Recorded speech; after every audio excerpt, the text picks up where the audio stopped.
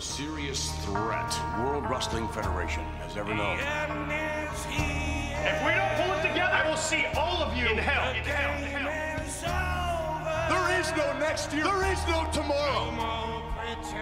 Shane and I just couldn't wait for you to die. Dominic's Indomitics Factory. The World Wrestling Federation will wipe the alliance off the face of this earth. Vince McMahon will see the WWF die. WWF superstar is going to deny us from our destiny. The sports entertainment is winner take all. Get a W.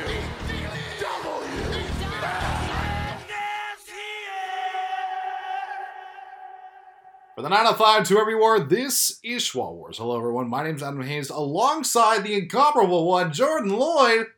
I'm sitting on an uncomfortable chair. Well, too bad, so sad, because Oh, yeah?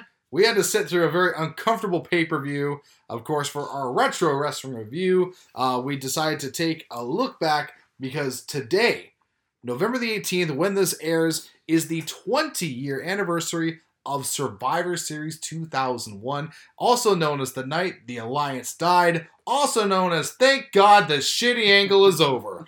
Of course, we're going to be kind of going through the matches, match by match. Unfortunately, for this one, we're not doing a watch-along like we have done for our two previous retro wrestling reviews, mainly because we didn't want to subject everyone to an hour-long goddamn match again, so we're not doing it. You okay with that? I guess. That's it? That's all you got? Well, no. That's a lot to ask people to sit through. Unless you actually wanted to. So you know what? If you want that to come back, leave some comments. Exactly. You know what? Go back maybe, after listening to our amazing review, go back and watch Survivor Series on your own, which you can find obviously on the network, which they're still not paying us for. And, just go check it out. Like I said, the show itself, I remember, a little bit of backstory before going in. Everyone knows, of course, this was, like I said, the end of the Alliance and whatnot. I saw this live when it was at the Cineplex here in Oshawa with me and my best friend at the time, Sean, and we just had the best time ever. Of course, naturally thinking The Undertaker is at Survivor Series, and he's in the main event. Clearly, at 15 years old, he's going to run roughshod and just eliminate everybody, and he's going to win the whole thing. But, nay, that is not the case. And, of course, he thought that Jeff Hardy was going to be the ultimate reason that he was going to win for his team in his match. Nay. That did also not happen. So we were naturally a little disappointed, but ultimately, like I said, the fans who came to the Cineplex were just super hyped, super into it, with every single match. Going back 20 years later, they had no reason to be for at least they had no reason to be for like 3/4 of the show. But we'll get into that as time goes on. There's a funny Chris Rock joke that this is like akin to. That's like when you're younger and you watch like some of these movies. And, like, every movie is great to you. Yeah. And then you get older and you watch those same movies and you're like, Rocky V sucks. It's like, that's like, this is kind of the same thing. Like, when you were watching it, you're like, oh my God, it's the WWF versus WCW, kind of. But, it's like, this is what we've always wanted. Not really, in like retrospect. Like, what's going to happen? The WWF can actually go out of business. And then you realize this really was just mostly just WWF against WWF, just with a different shirt on. Yeah. Well, let's not waste any time. Let's get right into this review. Of course, like I said, this happened 20 years ago to the date. November the 18th, 2001. Took place in the WWE hotbed, Greensboro, North Carolina. Which, of course, when I think the Alliance ending when it comes to WCW country, I think WCW with North Carolina and the Greensboro Coliseum. Not so much with WWF. They would have a mistake right off the bat to put it in the middle of WCW country. I mean, whatever. It kind of worked out for them, the next night on Raw. I mean, those fans didn't really seem to care, but... Yeah. But you imagine if that was like in a New York or Toronto or something like that. Like, whew. Oh, that would have been a rabid WWF fan base in New York. It should have been in New York. 100%. But that's just, hindsight booking, of course, which we're going to be doing and saying a lot of when it comes to this. The attendance was 10,142 people. Not a great attendance for a pay-per-view, but... Be that as it may. And of course, the buy rate was around 450,000, a lot lower than it was for the Alliance pay-per-view, which I don't have the numbers in front of me, but I just remember it being a lot lower. So let's kind of jump right into the actual pay-per-view. We're not counting the pre-show match because if they don't have it on the network, then why should I care? The first match on the main card, though, was a singles matchup for the European Championship. It was Christian of the Alliance, because he's part of the Alliance, taking on Al Snow. This match went 6 minutes and 30 seconds, although I would like to think it went about 12 minutes and 32 seconds too long. First thing I noticed right off the bat, goddamn, Christian with those holy shirts. Yeah, the fishnet shirt. The fishnet shirts. That's the Christian I know and love. Right then and there. Ultimately, though, it was a fine match. You got two good workhorses, trying to get the crowd into it or whatever. Ultimately, it had Christian wind up getting the victory over Al Snow. That was pretty much it.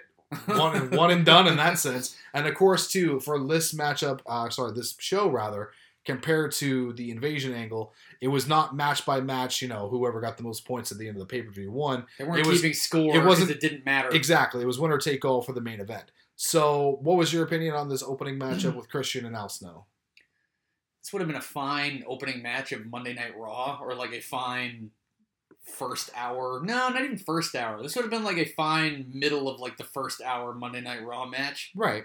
But other than that, for a pay-per-view opener, this was kind of flat. I agree. It was flat. It wasn't really anything special. The people they were into it kind of, but we all love Al Snow because we know Al Snow's history and we know what he's done and we know what he's capable of doing. But the general fans, I really don't think care a lot about Al Snow. Yeah. After this, before we get into the next matchup, there was a very long backstage interview segment with Mr. McMahon and what the fuck? There was Linda. 7 of those. And we made the joke thing, and we made the joke afterwards. This is why they have writers now. But at the same time, I'm glad they didn't have writers because I would hate to see some of the shit they would have wrote for this. But they had Linda, and Vince. Well, no, at first it started with Austin getting grilled by the Alliance team again. Oh yes, for showing up late and everything. Because because the seed was planted that he was going to turn on them in the main event, and that segment with them went maybe at least 4.5 minutes. Mm-hmm. And then we jumped into the Vince and Linda thing, which went another 5 minutes. Yeah, they talked about how, they're going to defeat the Alliance and how they stress the fact that it's 6-on-4, not 5-on-5. That's all he needed to say. And then not Linda. I'm thinking of Linda McMahon too much here. Not in that way, trust me. And then William Regal comes out and pretty much just, puts over the fact that he's going to beat Tajiri. So he had his next matchup, and it was William Regal versus Tajiri. And he beat Tajiri. That's it. But to go back real quick on the promo, all you needed from Vince in that segment was just that one interview with Michael Cole. All that Linda stuff up until that, you didn't need it all. You could have cut all that out. Mm-hmm. And yes, you get the Tajiri and Regal, which I guess you could have to do that on pay-per-view because they were one of the prime, most popular acts in the company at that time. And when Regal joined the Alliance, the betrayal would have had to lead to a pay-per-view match. Right. And while the chemistry was better with them backstage, and even the match in the ring was a lot better than when he faced Raven at Invasion, this one also fell flat. Yeah. It was really short. It was a little brutal because Tajiri, I think, broke his nose in the first minute with a kick right in the face. But then he just beat him out of nowhere with a double underhook powerbomb. Yeah, and then after the match, Tori Wilson came out, Regal clout limps back in the ring, double underhook powerbombs her, and then just walked away. One of the safest looking powerbombs you could do to a woman, by the way. Well, I mean... What? A double underhook powerbomb, to be fair, is not safe to begin with, because you gotta flip it yourself. I know it's not safe, but he was pretty damn safe. Well, regardless, William Regal does defeat Tajiri. They go 2 minutes and 59 seconds. Not that you shouldn't be safe. But yeah, that was overly safe. I came for blood, and you got blood. Yeah, that was a little overly safe. Well, before the next matchup, there was another backstage segment. We had Test complaining that he didn't get enough body oil put on himself, thanks to the makeup artist.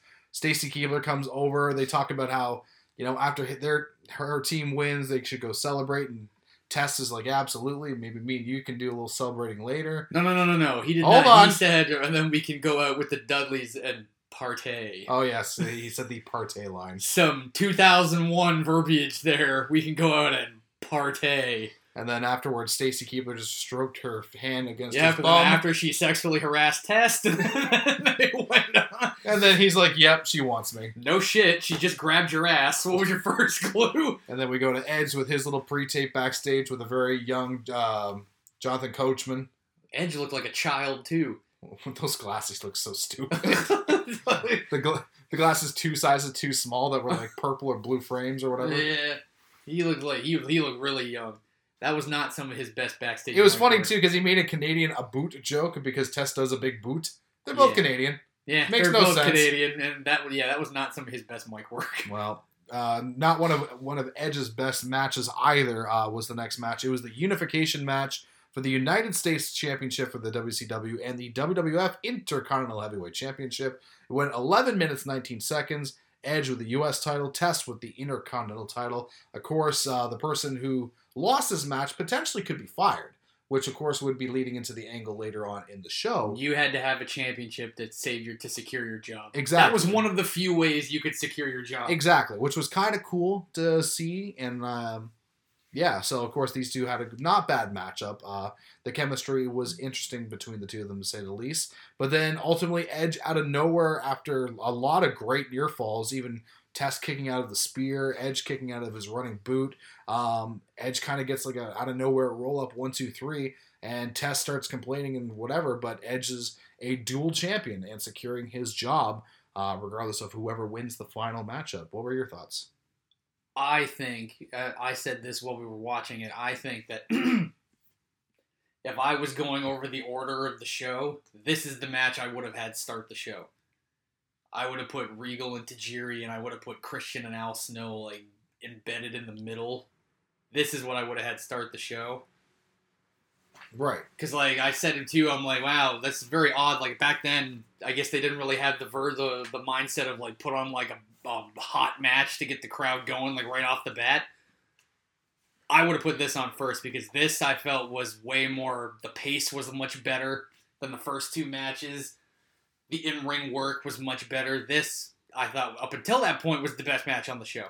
And nothing against the, Christian and Al Snow or Regal and Tajiri, but even just like looking at the list now, it feels like you could have started the show with Edge versus Test and just kept going all the way through, and it would have been like high stake matches, big players, whatever, and you would have been okay with it. You know what I mean? Yeah, definitely.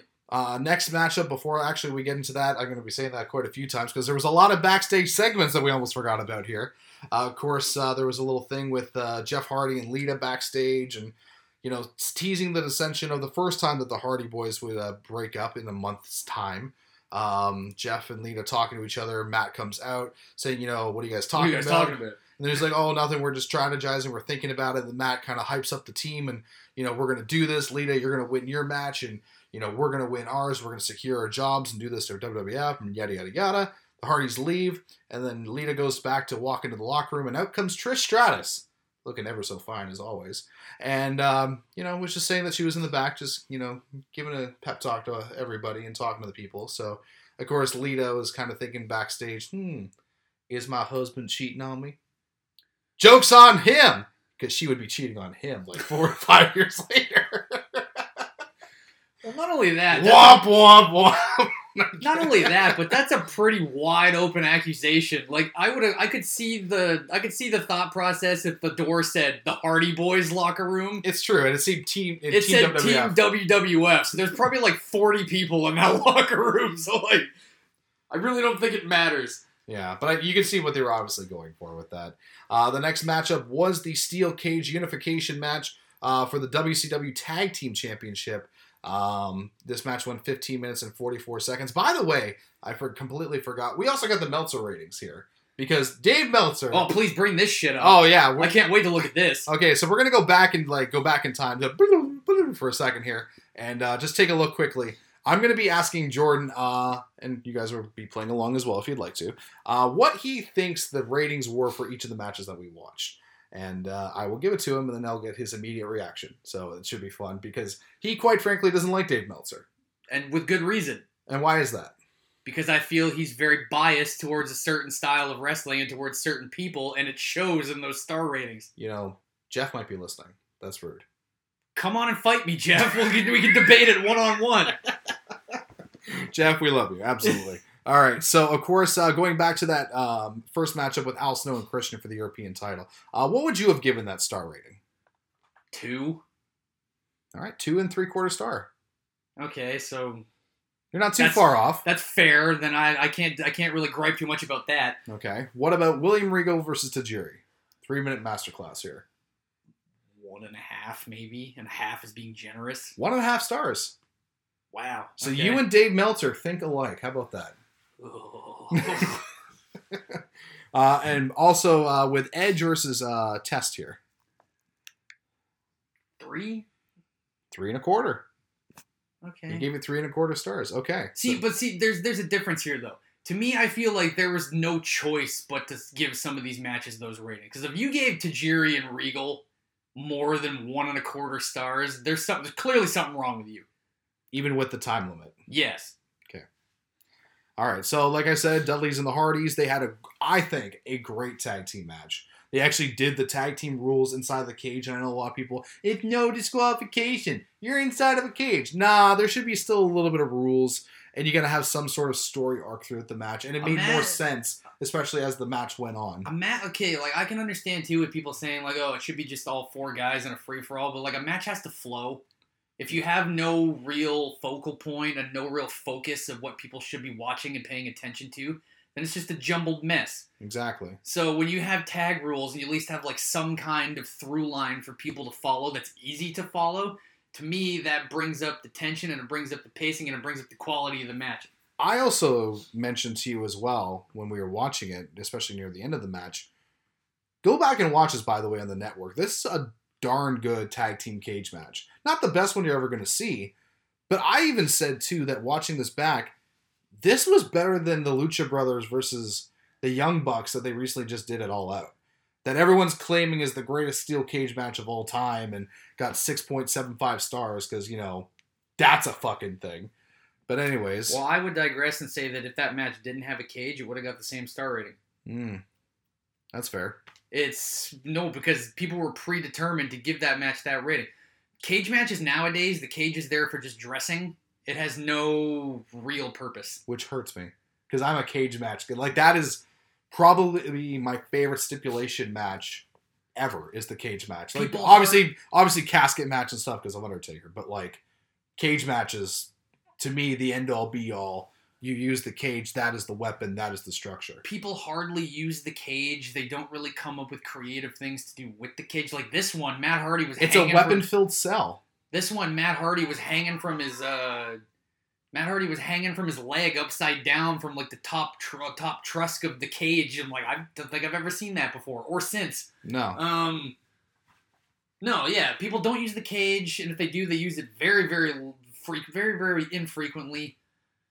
There's pinfalls now all the time in cages. Nobody really even cares about escaping anymore. Like this, they work the escape gimmick. Well, yeah, it was either you pin and you could win the match, or both members of a team had to climb over the top. The door was not accessible to be escaping from. They had kind of put a chain or lock on it. So. But this one, they didn't really work the pinfall angle really that much until the ending. And really, when you know what the finish was, it made perfect sense just to go for a cover and not even bother trying to escape the cage. Exactly. So, actually, near the end of the matchup, Matt Hardy does wind up escaping the cage. Which didn't make any sense. Which didn't make sense. It would have been better if both Hardys were escaping at the same time, and Jeff wasn't able to escape, but Matt was. Because everybody was down, and then Matt just kind of just crawled out of the cage and dropped to the floor. I'm like, well, you just left your partner to die.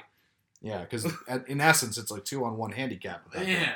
But of course, Matt does escape. There's an opportunity where a table is then brought into the ring because Stacy Keibler just flirted. Sexually harassed Nick Patrick. It was a different time, man.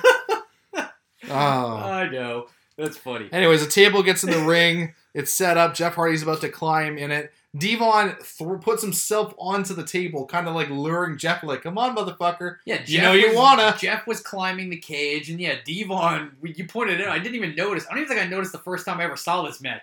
Devon really did just get up and kind of just lie on the table. Like, face first. Like, there was no reason for him to do that.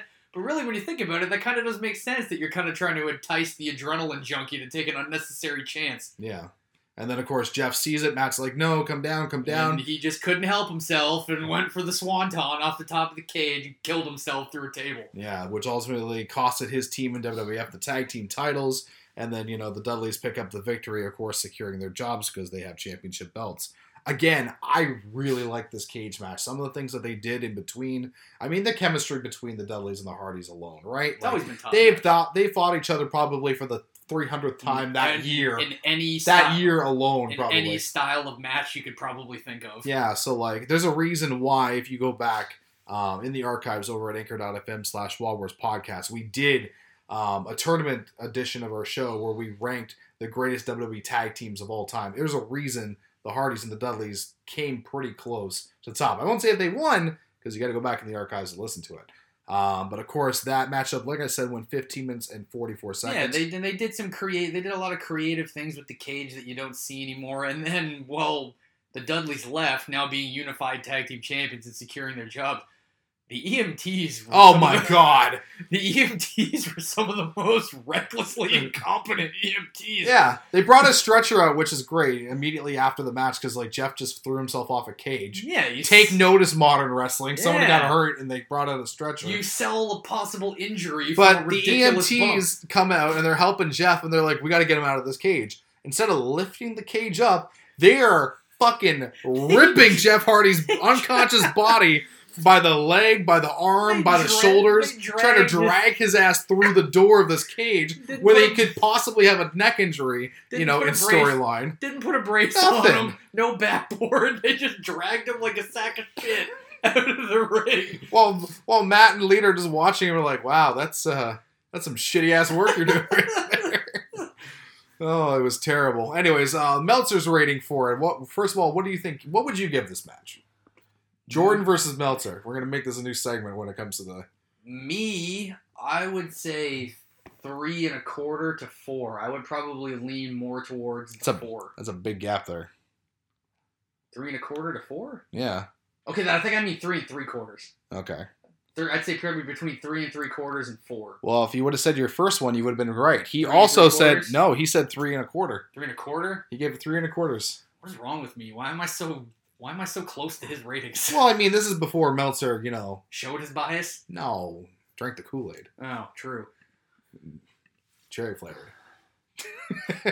I mean, it's not the finest cage match I've ever seen. No, but it was still a good cage match. Yes, so that's why I think... Especially tag matches are hard. Yes, that's why I think maybe between 3 and 4 I think is fair. And there wasn't a thumbtack shoe, so I was okay with it. Yeah. The next matchup, before we get into it, once again, there was a backstage segment. This time with Scotty 2 Hotty walking down the street singing doo-wah-dee-be-dee-be-dum-dee-be-doo. And Tess is like, hey, you're in that Battle Royal? He's like, sure am. And then he got decked. No, you're not. No, you're not. And he decked his ass and took his spot. So that would ultimately lead to the Battle Royal, where, of course, the person would win immunity regardless of which team won, of course, at the end of the night. They would automatically have a year-long you can't fire me clause. Yeah, which I just need to point out a couple things. One, I need to point out, I forgot how frail some people were back in the day, that's what took Scotty 2 Hotty out of the match. Like, he couldn't have just got up and, sucked it up and went to the ring. But... Scotty 2 Hotty, man. Whatever. This is even too cool, Scotty 2 Hotty. The Immunity Battle Royal was such a great concept on paper. Agreed. That if you win, you cannot be fired no matter what you do for 1 year. Whoever won this could have been an easy way to either bring them up another level or bring a guy who was already at a certain level up to potentially a main event level. And we'll get to it in a second with the guy that won and how they kind of flubbed that in the end. So... Okay, I didn't know if you were done with that one. Okay, so in this matchup, of course, it was Bradshaw, Farouk, Lance Storm, Billy Kidman, Diamond Dallas Page, which, what a sync from He went from being on Team Alliance 5 months prior to now being in the Immunity Battle Royal. Yeah. Albert, Taz, Perry Saturn, Raven, Chuck Palumbo, Crash Holly, Justin Credible, Sean Stasiak, Steven Richards, Tommy Dreamer, The Hurricane, Spike Dudley, Hugh Morris, Chavo Guerrero, and Funaki, as well as Billy Gunn and Test.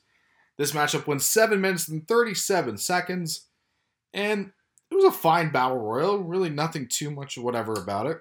The little Hugh Morris Chavo thing got like got a negative reaction pop. No one understood what even happened. I mean, two random guys came in. You couldn't even tell who one of them was. No. And they just started throwing people out, and you got no response from anybody. No. Honestly, it was kind of a mess. People were getting thrown out, and they weren't even calling attention to it until afterwards. DDP got eliminated third. Like, I even said when we were watching, Farouk got thrown out. I have no idea when or by who. Yeah. So, like, if you blink, you could have missed an elimination, and they would not have called attention to it. Yeah, the commentators, they tried to do their best, which, by the way, speaking of the commentators, love me some JR and Paul Heyman. Like, Paul Heyman was his absolute worst when it comes to overbearingness for this pay-per-view, because obviously with the stakes involved or whatever. But, like, I've always attested that I've loved this pairing. Sometimes, dare I say, even more than King and JR, that I've always loved the idea of, like, Heyman just being that, you know, smarmy New York, you know, over the top, right in your face version, and JR's just like trying to be professional or whatever, and like just calling him out on his crap. It was a different flavor. JR and the King, it was a heel and a play-by-play guy. With JR and Heyman, it was Abbott and Costello. Yeah, in a way, you know what I mean. It was also but it's also like you said, it was two like cultures clashing against each other. Exactly. Like the South and New York. Yeah, or professionalism in New York. Well, of course, ultimately, like we said, Test wound up winning this matchup, eliminating Billy Gunn, and did give himself immunity. So he lost a championship. His career could have been in jeopardy, but he took it upon himself to save himself, and then wound up winning this Battle Royal. And now they ran with this for like a couple months, where like he would like big boot referees if he lost matches, and he would just do whatever he wanted and got to get away with it. But then it kind of just all went away. They just stopped paying attention to. They stopped making mention of it. So like a great concept that they fumbled with. That could have made Test a main event guy. Could have, but look at the people that were involved in the main event scene. True, but I mean, it still could have. Yeah. Well, anything's possible in the World Wrestling Federation. Including another backstage segment. No, I actually, there wasn't a backstage segment. I just wanted to say that. Of course, we got to go to the rating on this one. What did you give that Battle Royal? What would you give it? What do you think Meltzer gave it? I'd probably give it like a 1.5. Okay. I'm gonna guess he probably gave it a 1. We gotta come up with like a creative name for this for you. Eventually, we'll do it off air because we're wasting time for that. Deal with that. I don't know. I'm gonna guess he probably gave it like a 1 or 2. All right. Well, he gave this a 1-star rating. Okay, so I was right. Yeah. You and Menzel. I told you. You guys are just bosom buddies on this episode. Oh, God. Bosom buddies. Of course, like I said, the second last match, co-main event of the night, was a 6-pack challenge for the vacant WWF Women's Championship. Of course, it was originally Chyna's, but back before the Alliance era, she and WWE did not renew contracts, and all this other issues that came between the two of them would occur because Chyna was the women's champion when she left. Therefore, there was no championship that was actually during the entire Alliance feud, which is kind of interesting, considering how many women were there.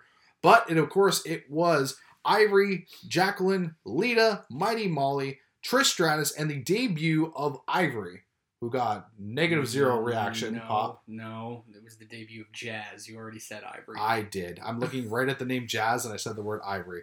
Jazz came out.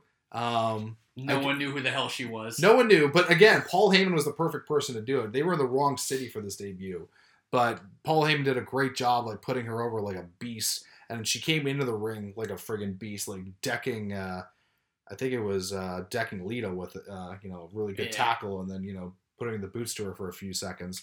But ultimately, this would lead to Trish Stratus getting the victory, hitting the Stratusfaction Bulldog on Ivory, and securing the victory and winning her first of many women's championships. Jordan, your thoughts? It was short, fast-paced, to the point. basically nonstop action. There was no lulls. It was pretty entertaining. I agree. And normally I have a problem with like matches that are just like boom, boom, boom, one spot to the next. They only had 4 minutes and 23 seconds to work They with. packed a lot into 4 minutes. And everyone shined. Everyone had a nice little thing. And again, just looking back, like we totally didn't realize the potential in the women wrestling caliber people that we had in front of us when we were 15, 16. But like, Yeah, we said there was at least like 4 or 5 of them that were in the wrong era at that time. exactly, like Mighty Molly alone, great worker for her time, and just in general. Same with Lita, same with Jacqueline, Jazz as well, Ivory, the person with the least amount of experience that would go on to be, you know, quite possibly like, you know, the head honcho of the entire women's division for the next decade, Trish Stratus, like, well, at least the next 5 years. But yeah, so like, it's just incredible to see like the potential that we saw within the women's division that a lot of us, and quite frankly myself, I'll put myself in that category, didn't really give them the due that they deserve because, quite frankly, they weren't treated in that same regard. No, women's wrestling was not taken seriously back then. No. Obviously, today it is. And like I said, some of these women would just thrive to working with some of the people that they could as well today. Oh, totally. Well, yeah, they packed a lot into 4 minutes, but it didn't feel like they crammed a lot into 4 minutes, which I guess is where you would distinct how doing too much in too little amount of time would be. All right, so what would you give this match then? I mean, I can't. It wasn't long enough to, I think, to give it 3.5. I don't know. I'd say 3. 3 stars? Yeah. All right, well, finally, you and Meltzer are on polar opposite opinions. It was probably lower, right? He gave it a 1 star. 1 star? I wouldn't agree with that, but it is what it is. No, well, there you go. Of course, our last match before we did that, another backstage segment. This time it was Vince McMahon hyping up the troops. Took a little bit longer to get to that process, but when he did, Hyping up the troops. He does it in such a funny way. He's basically telling them that if you lose, no one will ever forgive you. well, that's how he started with it, and then he went into the whole like think of the legacy of the WWF, like think of guys like Andre the Giant, think of guys like High Chief Peter Maivia and Dr. Jerry Graham. Dr. Jerry, he had to throw in that Dr. Jerry Graham. He wasn't going to mention Hulk Hogan in that list. No, but in any event, he was hyping up the troops. Rock took off like a friggin' seriously. If you watch this, if you watch this on the network, go back and watch up until this point. The second Vince stops talking, I've never seen The Rock run so fast out of camera in my life. I swear he had the runs. He ran like he had the runs. He was gone just like that. Well, regardless, we were running ourselves into the winner-take-all 5-on-5 Survivor Series elimination matchup between the alliance of Stone Cold Steve Austin, the recently jumped Kurt Angle, because, feuded 2 pay-per-views prior to that with Unforgiven No Mercy for the world title. It's like you and said. then he turned and jumped the alliance. It's like you said. Like, we should have seen what was coming.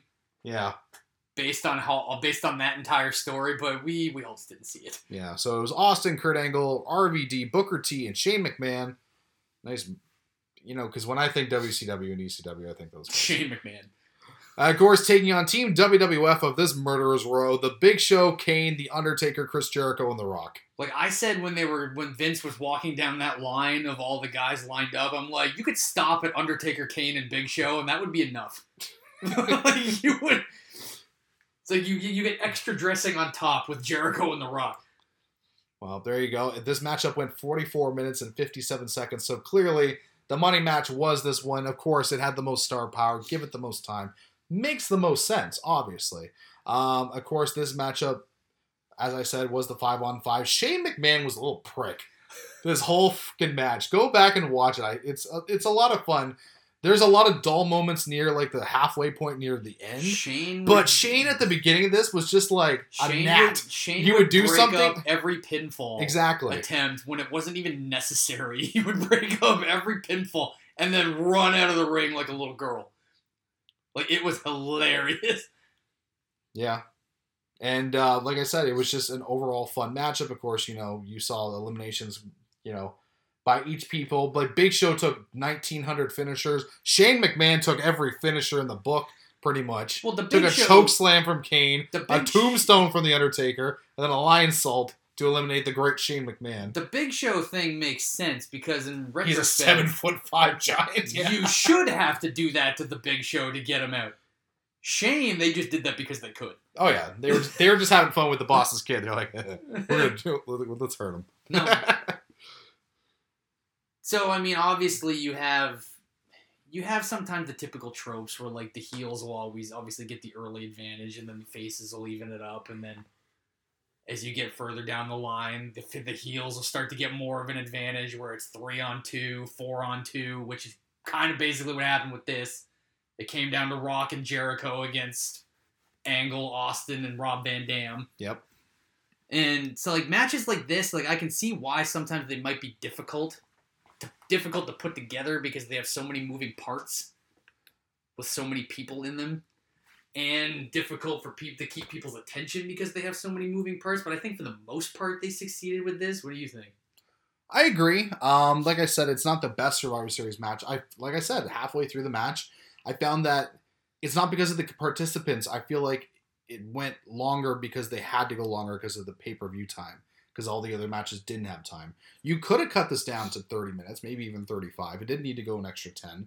But ultimately, like I said, sitting in the theater when I was 15 years old, like this was everything to me. Like this was a must-see match. Like, because, it's still real to me, damn it, at that point, right? So I was just on my feet and going with every single elimination and holding my breath and everything. But like, yeah, the writing was on the wall. Of course, they were teasing Austin being the person that was initially going to turn, thanks to Vince McMahon, which was leading to the dissension. So, of course, you had Rock and Jericho who couldn't get along because of their problems. So there was a lot of rotating stories that were in this that made this interesting, which would lead to later more stories after the show. But of course, ultimately, it would lead to Rock and Austin. So it came it came down to Angle and Austin against Jericho and The Rock. Well, yeah, we'll go backwards here. Angle went out pretty quickly once it got down to those four.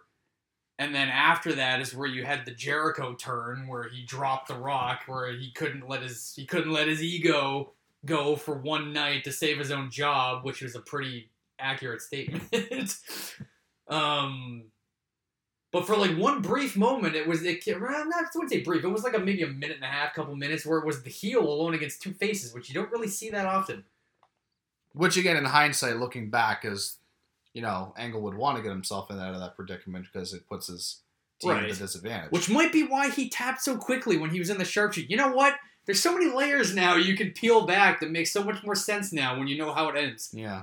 Of course, like I said, it ultimately would lead, though, to Austin versus The Rock. Of course, it was just classic Austin versus The Rock. Over the top, hitting with the punches and the moves and the selling and the stunners and blah, blah, blah. But then ultimately... stealing each other's moves. Exactly. And then Jericho would, still be at ringside, I believe. No, this is when Jericho had left. Undertaker chased him off after he dropped The Rock. And then Angle comes running out after 2 referee bumps from Nick Patrick. No, but hold on. We got to bring up the Nick Patrick thing. Okay. Because the Nick Patrick thing is really funny when you make that point. Nick Patrick came out and stopped like a near fall. I think it was after The Rock hit Austin with a stunner. Yeah. And Nick Patrick comes out and drags Earl Hebner out of the ring, and it's like, what did you say? You brought the slowest counting referee out to try to make a fast count, win happen? Yeah. Which is so true. Anybody listening, I dare you to debate me that Nick Patrick does not have the weirdest slow count ever in pro wrestling. Not even a slow count, just count. Just the weirdest count. He flops his arm like it's a fish out of water on the dock before every call. It's like 1, flap, flap, flap, flap. 2, flap, flap, flap, flap. Oh, the guy kicked out. And then Austin was not pleased with his weird counting and struck him in the face, and it looked like he was shot out of a cannon. Yeah. And then, of course, Angle did come out with... he took the championship belt. Austin brought the title in the ring, and it ended up over on the other side of the ring by the entranceway. Right. And then you saw Angle in the background coming down, and naturally, if you weren't a kin or you didn't realize what was happening, you would have thought he was coming out to help Austin. But he wasn't. He hit him in the head with the title. Rock bottom. The Alliance is dead. Thank 1, God. 2, 3. Paul Heyman's standing there in shock. JR's freaking out. Vince McMahon comes out, celebrating his ultimate victory in front of the diehard WCW crowd. He killed WCW twice. Yes. He was celebrating. Thank God this angle was over, which I'm sure a lot of people were thinking at the time, too, that were smart to the business. Yeah. And that would do it for this pay-per-view. And, of course, that would lead to the next night on Monday Night Raw, which, would see, Paul Heyman getting, fired, and then the return of Jerry the King Lawler Lawler. brought back in the debut of Ric Flair. Nature Boy Ric Flair comes out, shows that he was 50% owner, and they're going to be partners, and the traditional Vince pulling his ear thing. Yeah, so a lot of things. And of course, Austin being the biggest heel of the Alliance, being the ultimate babyface the next night on Raw. He's like, oh, he's the WWE champion. Yeah, he just didn't care. They went on like nothing happened. Yep. And it was really funny to me, too. Like, it was a bad dream throughout the summer and fall. It was like watching this, too. It was really funny to me because it's like, Austin kind of gets the last laugh. Like, he really doesn't give a shit which team wins because he's still the champion. He'll still have a job. Yeah, that's true.